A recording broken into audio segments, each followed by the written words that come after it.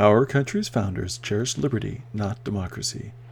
Ron Paul. An idea whose time has come cannot be stopped by any army or any government. The Honor and Ron Paul podcast starts now. Hello everyone, this is Dr. Howard Gratton, and I'm very sorry that there's been such a large and long hiatus between this episode and the last one, and unfortunately this will be the final episode of the Honor and Ron Paul podcast. Instead of having the podcast just fade off into oblivion, I decided I would wrap it up in a nice little bow and kind of explain why I took such a long break and why I'm deciding to pull the plug. The break happened to coincide with the COVID pandemic, and it probably would have been a perfect time as everyone was working from home and hanging out and looking for things to listen to. But there were a couple of things that I think just was in the back of my mind and subconsciously making me less motivated to start the podcast and continue the podcast. One was that there was a growing body of excellent podcasts out there. And two was that as I was talking about the COVID pandemic, and I could see that things were going in a very controlling direction, it became quite a liability to be outspoken. And very quickly there were people, physicians that were losing their license or losing their practices because of having even fairly minor deviations from the orthodoxy coming out of the CDC. And I think I just wimped out. There's no good explanation for it. And I don't think it was a conscious decision. It was more of do I really want to keep pushing this and kind of poking that bear? Because I have zero income from this podcast. It was just a fun little project. I never thought of monetizing it. And to all those people that have listened, I very much appreciate it. And the app that I used to upload and monitor the podcast was really fun because it had a map of all the different countries and locations that people were listening from. Now, those could have just been VPNs, but it did seem that there was several different countries that were represented and 2,500 unique listeners, and that's fun. I really appreciated that. But I just kind of realized that I had no specific leg up on anything in particular within the libertarian world. The Tom Woods podcast puts out 5 episodes a week talking about both current events and historical events. The Part of the Problem podcast with Dave Smith adds the humor and swear words. So I wasn't going to go in that direction. Jeff Deist and Bob Murphy on the Human Action podcast is really excellent and up and coming, as I think they really kind of honed down a great podcast with a lot of, both of them are very deep thinkers and very diligent thinkers, and but also willing to kind of examine their own presuppositions and biases. I'm not willing to do that. I'm always correct. So that puts a little hitch in the giddy up as far as how this podcast is potentially going to continue on. So I also had started to try to reach out to some of the bigger names in the libertarian community to try to get them on the podcast. And there's so many podcasts popping up that nobody was all that interested in coming on. And I don't have a good solid solo podcast topic. It was meant to be interviews, and as the interviews became harder and harder to come by, it became less and less fun. And the thing that was fun was talking about medical and government interventions into the medical marketplace. And that became more and more dicey and more confusing. So I took a long break.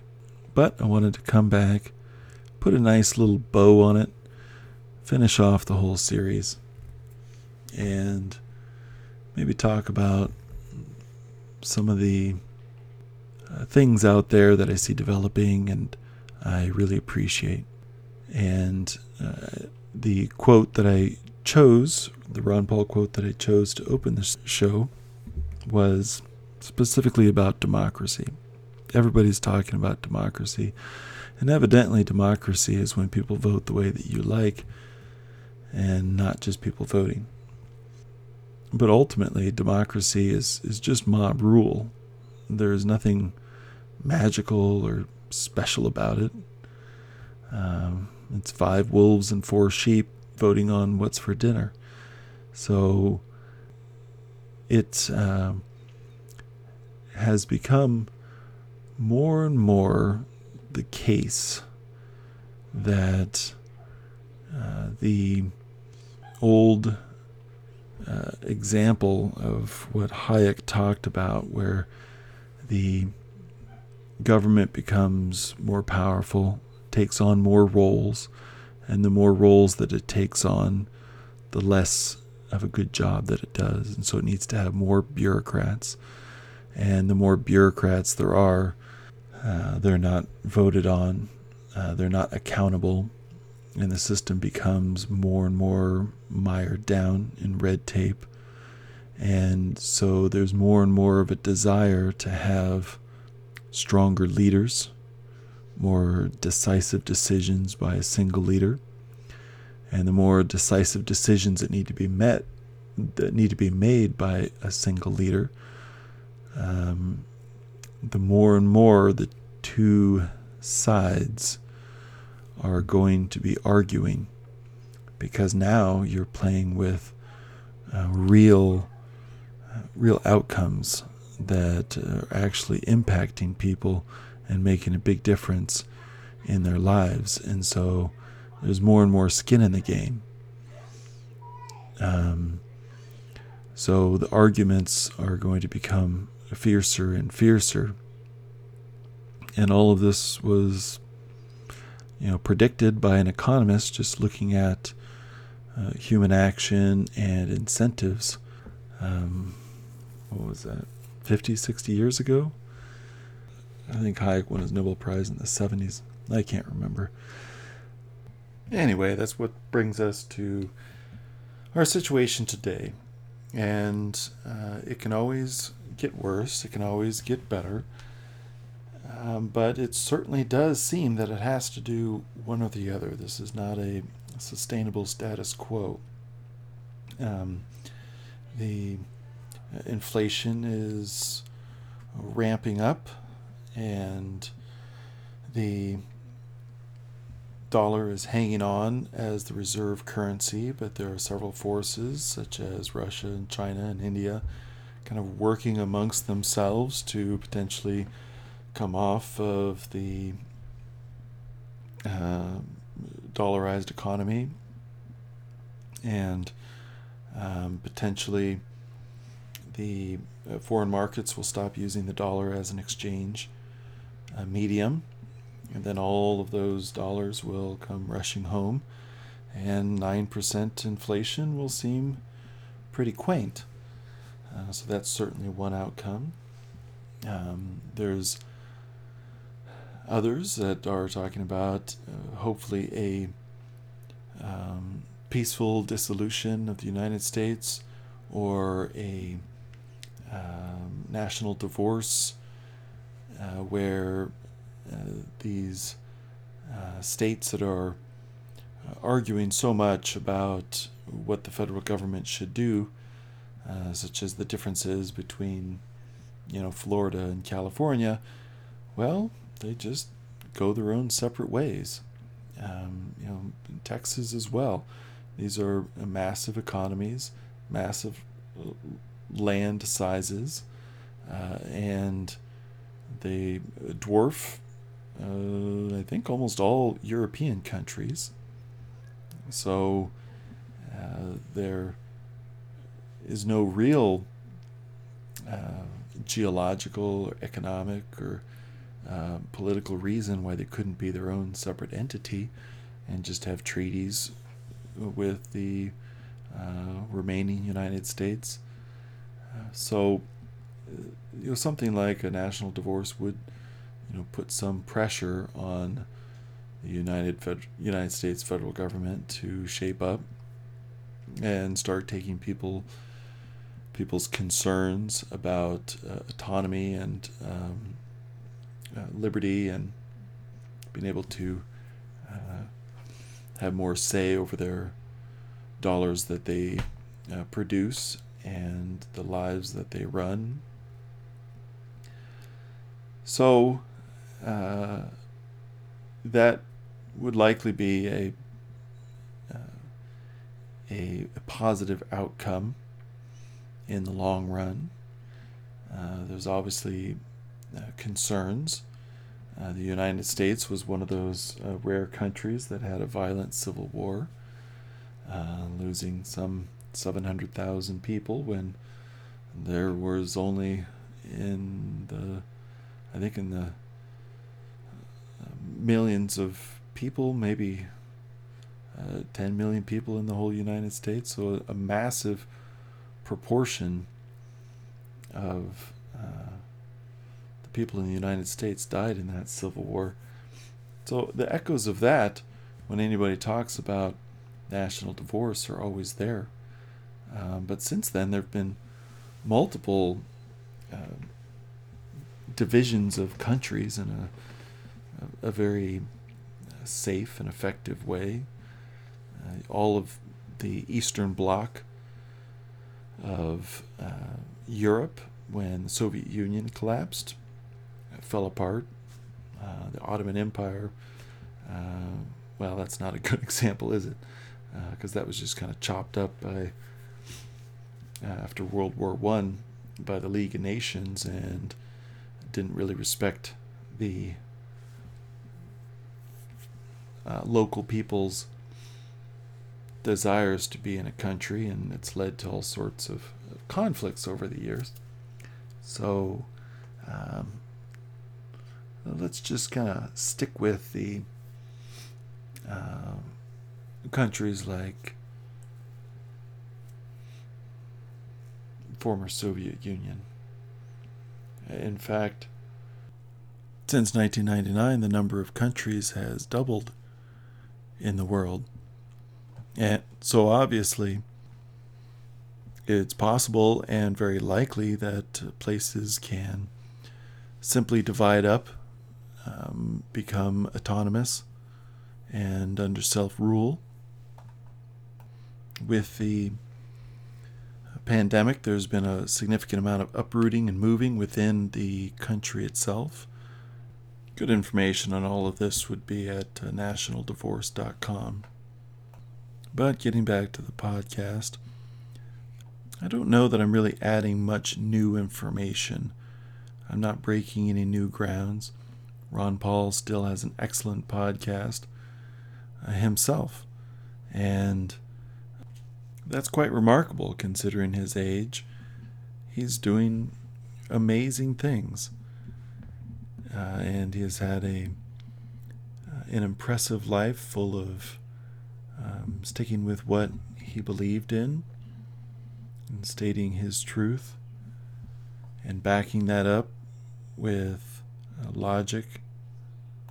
So I really do appreciate that, and he certainly opened my eyes and cured my apathy, as the old saying from his 2012 or 28 runs of president.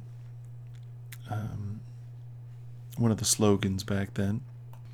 And I've been honored to have a lot of people on the podcast that were inspired by Ron Paul, like Spike Cohen, who's just been killing it on Twitter lately. He has a lot of very poignant and oftentimes hilarious comments. So he's a great follow on Twitter. One of my very early podcasts was with Connor Boyack of the Tuttle Twins, when they had sold maybe 100,000 copies of the Tuttle Twins books. And since then, they have a little empire. They have teen books, they have kids books, they have baby books, they have a cartoon, and they have a history book that's coming out. I've utilized multiple of their books for my own kids, and they really do put out a great project. And one of the most tragic things that has happened to my former guest is the DonorSee guy, Gret Glyer, was murdered by some crazy guy just several months ago. And so DonorSee is still going. Fortunately, he had a good team. It's still active and still a wonderful way to donate money. My Corona podcast with the Swedish guy talking about how Sweden was doing was very prescient because Sweden has the lowest excess mortality. There was just a study that came out, and in Europe they have the lowest excess mortality. So it certainly seems like they played that right, and we had kind of talked about how that was likely what was going to play out, or at the very least be in the middle of the group. Even I was surprised that they had the lowest excess mortality instead of just being average and not being able to tell a difference between the people that had hard lockdowns and the people that, like Sweden, that were more laissez-faire. Professor CJ of the Dangerous History podcast has now left teaching and is able to just do the Dangerous History podcast, and I think that's absolutely wonderful. The great Scott Horton has put out several books since I last spoke with him, and is continuing to be more and more influential in the conversation with his strong anti-war stance backed by mountains and mountains of evidence. Alan Mosley and Pete Quinones continue to put out their podcast. Jimmy Morrison at LetUsDisagree.com was mentioned by Peter Schiff on the Joe Rogan podcast, and he has his next movie called The Bigger Bubble is out, which builds on the housing bubble movie. And of course, episode 4 was with Michael Heiss of the Libertarian Mises Caucus. And the Mises Caucus basically took over the Libertarian Party for a more principled Libertarian Party, more focused on local elections, building a solid base, and really honing down the messaging to things that are achievable. And it's been a dramatic rise in Michael Heiss's popularity and impact on the libertarian community since I had him on in 2019. And so I guess I'll take credit for that. So I guess the podcast was worth doing. I had a lot of fun doing it, and I may venture forth into a more medical exclusive podcast. But as we go forward into this a world that's becoming more and more chaotic, I would just like to remind everyone to really pay attention to their own status quo bias, where just because the way that things have been doesn't mean that that's an ideal way for them to be, and that family and friends and community is what is the most important, and worldly possessions can be left if need be, and you can move to a safer place if need be. Don't get so bogged down in the idea that, this is where I have to be, this is where I'm meant to be. If things do start to really go south, really keep an eye out for various options. I'm looking at various things and trying to have a kind of a formalized list of things to look for in the United States before I decide to move out, and that would include both things happening in the U.S. and things happening elsewhere. If some other place becomes dramatically more free and open, then that could push a decision to bail, or if everywhere else stays fairly kind of quasi-oppressive as everything is right now, but the U.S. becomes much more oppressive, then it would be time to head on out. It's all about that difference, that I guess you'd call it delta of oppression. So I think I have kids, in particular a boy, but now even girls might get drafted, but they're in that adolescent period.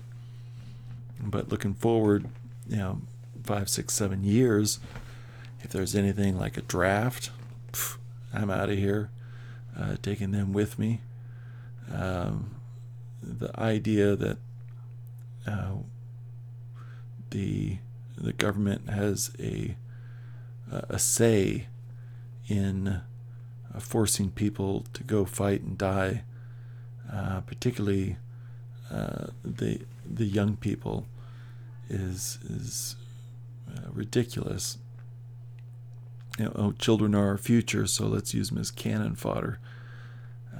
One of those things that, if it wasn't just already the status quo, if there was no draft, there'd never been a history of a draft, and somebody just came up with it, you would think, well, this person is obviously crazy and demented. That doesn't sound like anything that would be morally justified. That some third-party organization, just because 51% of the people voted for whoever's in charge, they can just scoop up all the 17 to 25-year-olds and make them go fight in something that they don't believe in. And there's always obscured evidence as to if this is even a justified war. So that would certainly be one of my big lines in the sand. And I just encourage everyone to keep their options and their minds flexible. When you think about any type of country or area, and you take a normal lifespan, 7,500 years, and you just pick a country, and you look at 75 years, and you just move that 75 years, sliding it around that country's history, and see if you can find, whatever country it is, 75 years where there's no significant turmoil. it's pretty rare. It's very likely that at some point in your life you're going to have to make some significant decisions because there's turmoil. It can be, some kind of a natural disaster. It can be a man-made disaster. Wars. It can be all sorts of things. So just because we've had some relative stability in the United States for quite a while doesn't mean that that's a guarantee. A good book to read is The Black Swan by I can't pronounce it, Nassim Taleb, I think, who's a mathematician. And you don't even have to read the whole thing. I would recommend it, but just even the beginning where he talks about growing up in Lebanon, that was this very kind of progressive, multicultural, worldly kind of place that was the hub of financial institutions and literary and science, and within 10 years they were having a religious war, which